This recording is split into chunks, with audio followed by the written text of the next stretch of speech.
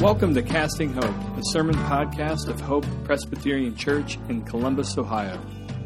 My name is Joe Hack, lead pastor at Hope, and we are so glad you're listening in wherever you are. In this moment of social distancing, we hope that our audio and streaming resources meet you where you are at and help you stay connected to God and to His promises. Well, I want to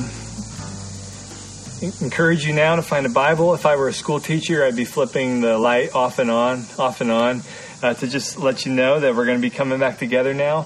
And if you have your own Bible, I want you to turn with me to Exodus, the book of Exodus, and especially and particularly chapter 14 of the book of Exodus. We'll be starting at verse 10 this morning.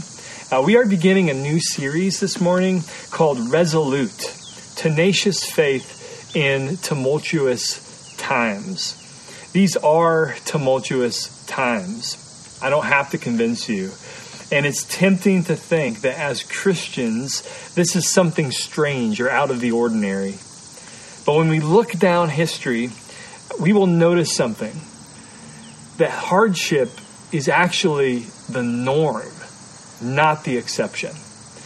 And so if hardship is the norm throughout history, then we have much to learn from people in communities who came before us, don't we? Especially the people of God.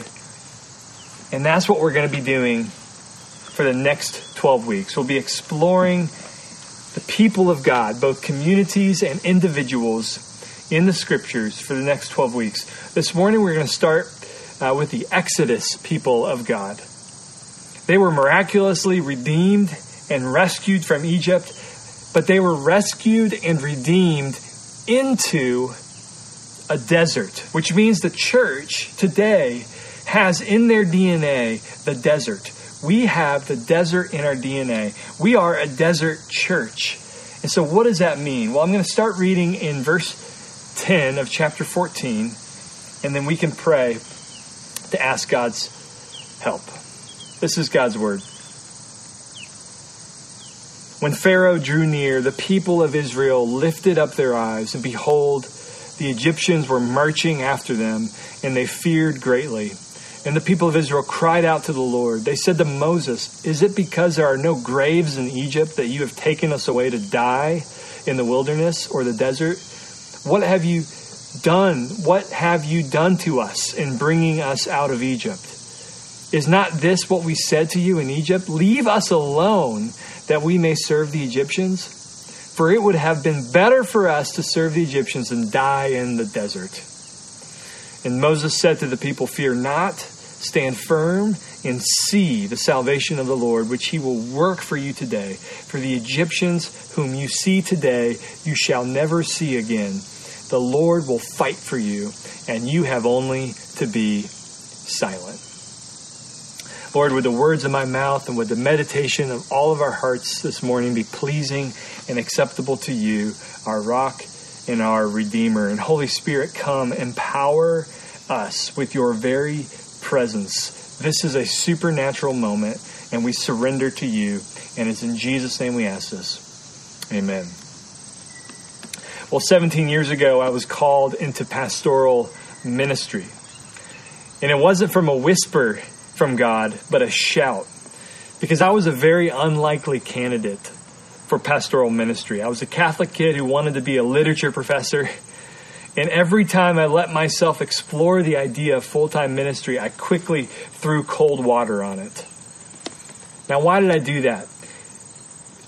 It was because the call to ministry for me was entirely unknown. It was scary, and I liked my safe and comfortable plans better than the unknown. And then one Sunday I went to church with my girlfriend and her family, which is a kind of a risky thing to do, isn't it? Her name was Josie, and you probably have met her before. And the pastor told us to open our Bibles to Exodus 14, the passage that we have here before us this morning. And the preacher pointed out how God's people were being rescued, but because their freedom was unknown, they resisted their rescue. They preferred the bondage that they knew to the freedom that they didn't know. And right then and right there with those words, I'm not kidding, God struck me with a call to ministry. I couldn't stop weeping. And to this day, the Bible that I used at that time is warped with tears on this page. And I have a tear-stained worship bulletin from that worship service. What happened in that moment? Well, I realized that God had indeed been calling me to ministry, but I preferred the false safety of disobedience to the danger of obedience. Let me say that again. I preferred the safety, the false safety, because it's always false, of disobedience to the safety or to the danger of obedience. It's what I knew. It's what I thought I could control. And so I thought it was safer, but it was a false safety.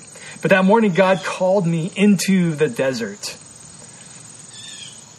And I think we all thought following God would make life easier, didn't we? But it turns out it often makes it harder. We all thought following God would answer every question. But it turns out following God often makes us more confused. We all thought following God would be like sitting in our favorite comfortable, cozy chair. But what if following God is more like being thrust into a desert? I mean, if I could ask you one of two chosen paths, which would you pick? Number one, a predictable, safe, and comfortable path without God's presence. Or number two, a perilous, dangerous, unknown path with God's presence. And let's be honest, most of us, including myself, would have we would have to think about that for a while. We would have a lot of trouble picking the hard path with God.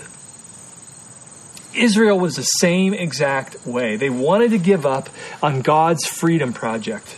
They preferred what they knew, even if it was terrible. In verse 11, they say to Moses and to God, "What have you done to us by bringing us out of Egypt?" And later on, even after the miraculous parting of the Red Sea, and after Pharaoh and his army is decisively defeated, even after they witnessed all of this, they encountered difficulty with a lack of food. In chapter 16, verse 2, they cry out in verse 2, in verse 3 actually, "Would that we had died by the hand of the Lord in the land of Egypt when we sat by the meat pots and ate bread to the full." And then they encountered lack of water. In chapter 17, verse 3, we see that.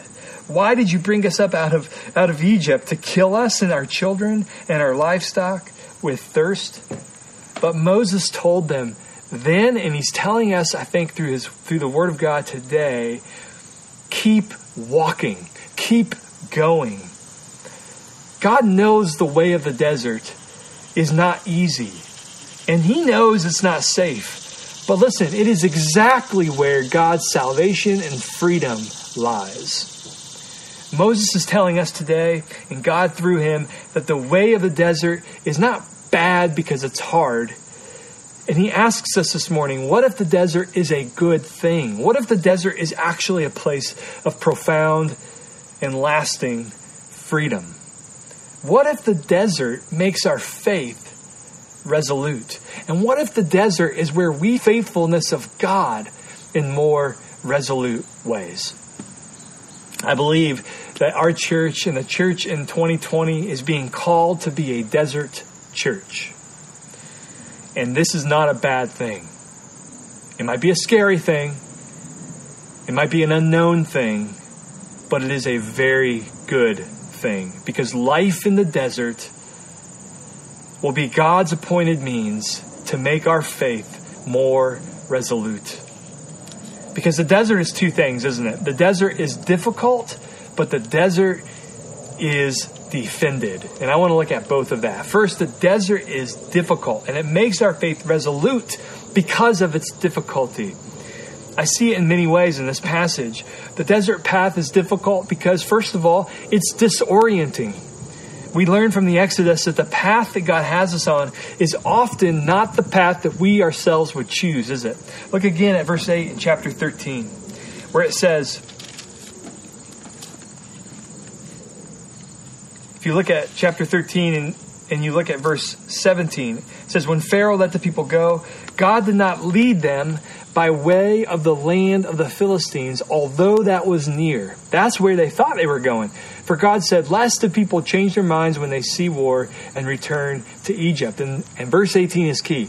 But God led the people around by the way of the wilderness. And that phrase could be translated literally, the path of the desert. The path of the desert. God led them into the path of the desert toward the Red Sea. Toward the Red Sea, which is a wall of opposition for the Israelites. See, the desert path is difficult because it's disorienting. God does not take us on the obvious path, the path that makes the most sense for us, the path that makes the most sense for you. And this was pressed home, I think, when they were cornered by the Red Sea on one side and Pharaoh's army on the other side. And they, I think, understandably cry out, what on earth are you doing, God? Have you lost your mind? This is not the path of freedom. But it's where God's salvation is, isn't it? And I think of all the disciples in the Gospels who've left Jesus, but Peter says, Lord, to whom shall we go? You have the words of eternal life. His paths are not the paths we would choose. But where else can we go? For he alone has the words of eternal life. He alone saves. So the desert path is disorienting. It's also very dangerous. It really is. Pharaoh doesn't give up the hunt, does he? Even though he's technically defeated and he knows it. And this is no doubt why so much of the New Testament is about putting on the spiritual armor of God, even though we stand in the victory of Jesus. Why are we putting on the armor of God, even though the spiritual armor of God, even though we are victors in Christ? Well, I think it's because, as we know from the New Testament, the enemy is indeed defeated, and it happened on the cross. The dragon has been killed, as it's been said, but his tail still swooshes. And until the final return of Jesus, it will swoop, and we have an enemy who seeks to devour, even if he has a leash on. And even here, Pharaoh is a dead man walking, and he knows it, but he is still on the move, attacking God's people. And so walking on God's path is not safe. You have an enemy. And the desert path is difficult because it's discouraging.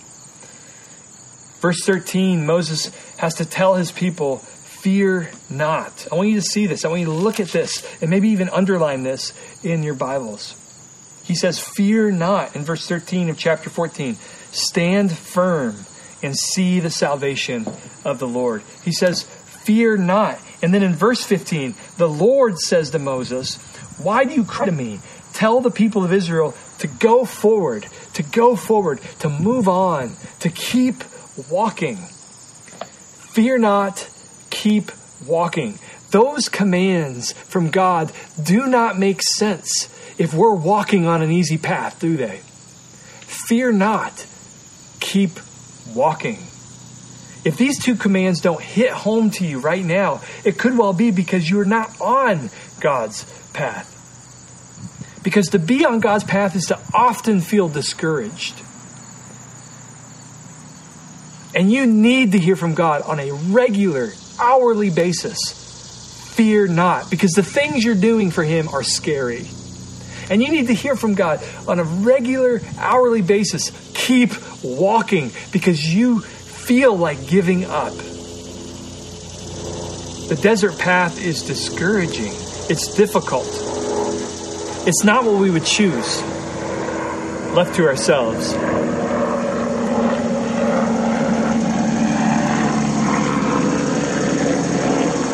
There's an airplane. I'm going to let it go. The Lord was trying to censor something I was about to say.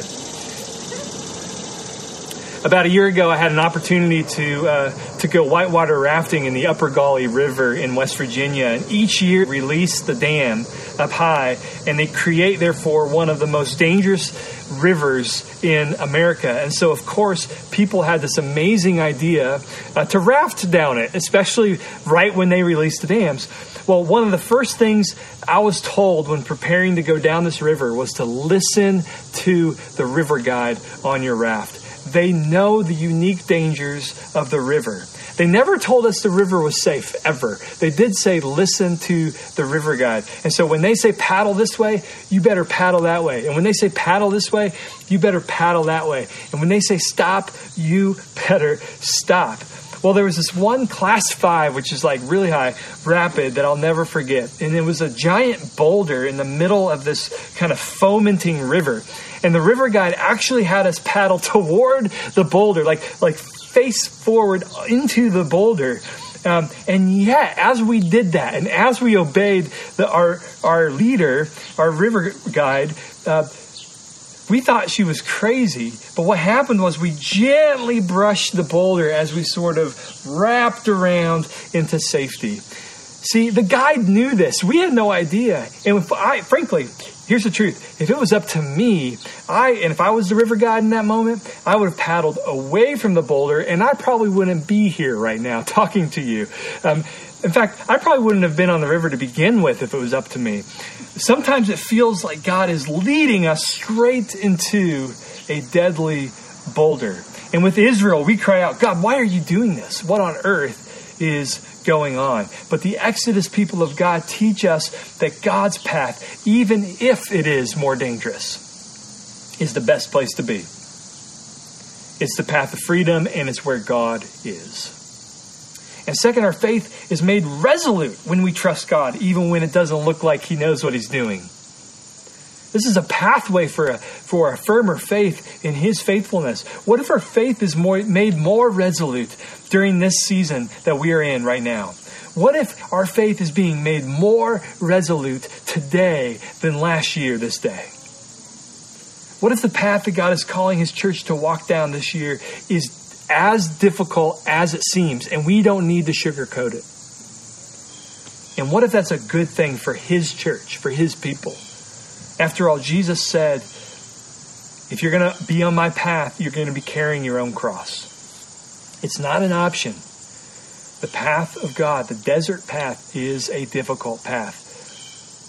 But there's another reason why the desert path will make our faith resolute, and it's because it is well defended. It is the most defended path. It really is, even if it doesn't seem like it, the safest place to be. The desert path is defended. We're never left to ourselves on the desert path. And we see this in a number of ways. The desert path is defended by God's provision. In our passage, we see that God all along was going to provide and give provision exactly at the dead end point that was going to kill His people, the Red Sea. And this happens time and time again, where God provides exactly at the moment of the deepest discouragement. And so He provides the tree that will clean the bad water in chapter 15. He provides the migrating quails to provide food for them when they're out of food. He provides the water spring later on in chapter 17 when they're out of water. Yes, the desert path, and if we're going to be a desert church, it is a dangerous place to be, but it is the surest place of God's provision. Do you hear me? It's the surest place for His provision. So why cut yourself off by going your own way? The desert path is defended by God's protection. Miriam leads us all in worship in chapter 15, and I want you to look at verse 6 where she sings, "Your right hand, O Lord, glorious in power. Your right hand, O Lord, shatters the enemy." In the greatness of your majesty, you overthrow your adversaries and send out your fury. It consumes them like stubble. At the blast of your nostrils, the waters piled up. The flood stood up in a heap. The deeps congealed the heart of the sea. The enemy said, I will pursue, I will overtake, I will divide the spoil. My desire shall have its fill of them. I will draw my sword. My hands shall destroy them. But oh, Miriam has another word. She says, your right hand is stronger, God. God's protection is always better than any of God's creation. Any powerful person. No matter how large the army. No matter how intimidating. Yes, the desert path may be more dangerous, but the desert path is where you will find God's mighty hand. And if you don't see it in your lifetime, you will see it at the end of the ages when Jesus returns to right all injustices. His right hand wins, it prevails. And so walk on his path because that's where his hand is. You don't want to trust yourself to the small and to the impotent and to the failing and destroying hands of Pharaoh. You want to put yourself under the mighty hand of God, who defends his own. Let's stay near that hand. The desert path is defended by his protection. It's also defended by his presence. His presence. I want you to look a bit back at chapter 13, verse 21. It's just right before our chapter 14 this morning. 21 says, and the Lord went before them by day in a pillar of cloud to lead them along the way, and by night in a pillar of fire to give them light, that they may travel by day and by night. The pillar of cloud by day and the pillar of fire by night did not depart from before the people. What is going on here? This is almost like an Old Testament sacrament. It's like a tangible reminder that the place that they're walking, insane as it feels and sounds, is exactly where God is. You know, God is always in the Old Testament shown up through cloud and through fire. And that's all God is doing here. He's saying, you are indeed in the right spot. You don't need to check your GPS navigator. You are exactly where I am. Isn't that where you want to be? Don't you today want to be next to the empowering presence of God? Isn't that where you want to shelter yourself in? Don't you want to be in the center of his empowering presence? Don't you want to be in the front edge of where he's at? We should be like surfers. I've heard it said before. We should be like surfers chasing waves. Where is God on the move? Where is the wave crashing? And we should just be swimming that direction as hard as we can to catch that wave. Well, too often, those places are places we don't want to go. But how good is it to be defended by God's empowering presence in those spaces? The desert path is, it's difficult, but it is where God's empowering presence rests. And then the desert path is defended by God's promised Son. Ultimately, the desert path is defended by God's promises, in particular, his promised Son. Ever since Genesis, follow me here, this is important. Chapter 3, right after the fall into sin, God promised a seed, a son, an offspring who would come and destroy the serpent, who would come and stamp out the serpent with his heel. He would bleed in the process. He would bring defeat over Satan, and he would also bring defeat over the power of and the penalty of sin, as we are all enthralled by Satan. And this promise is a whisper in chapter 3, verse 15, but it just sort of like tumbleweed grows and gets bigger and bigger and bigger, from a whisper to a bigger whisper to a shout. And here in the Exodus, we have a shout. We get a strong preview of Jesus, this promise of a son. First of all, Jesus understood himself as the fulfillment of this Exodus. In Luke 9, verse 28, I want you to hear what Luke writes. Now, about 8 days after these sayings, he took up with them Peter and John and James. That's Jesus, Peter, John, and James. They went up on the mountain to pray. And as he was praying, the appearance of Jesus' face was altered before these three. And his clothing became dazzling white. Picture this. And behold, two men were talking with him. Moses, who was at this Exodus, and Elijah, the prophet, who appeared in glory and spoke of his departure. Okay, that word departure that Jesus is talking about is literally Exodus.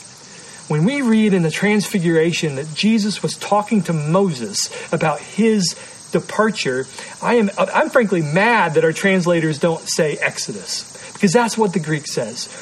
Jesus talks about his Exodus with Moses.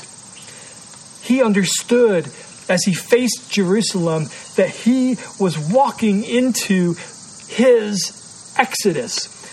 But in his Exodus, unlike Israel, Jesus is faithful.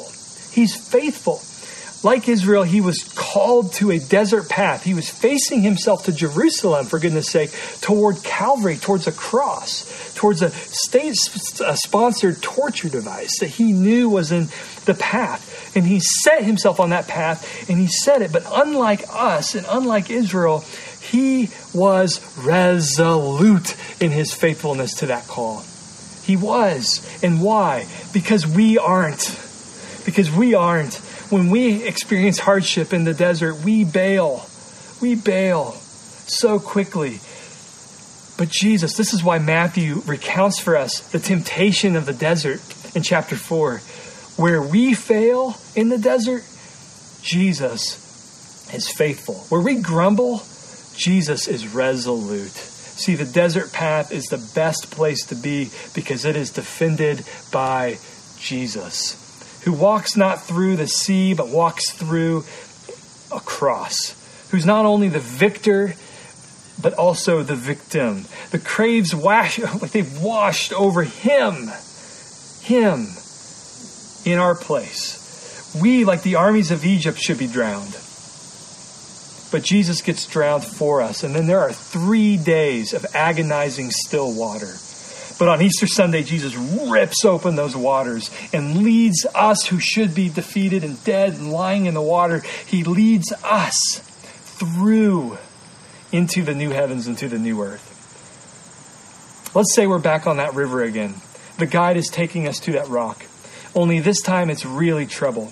And this guide, she knows that the only way to save the boat is by jumping and taking the hit. That's what Jesus does. The true shepherd of Israel shepherds us by actually taking the hit in our place.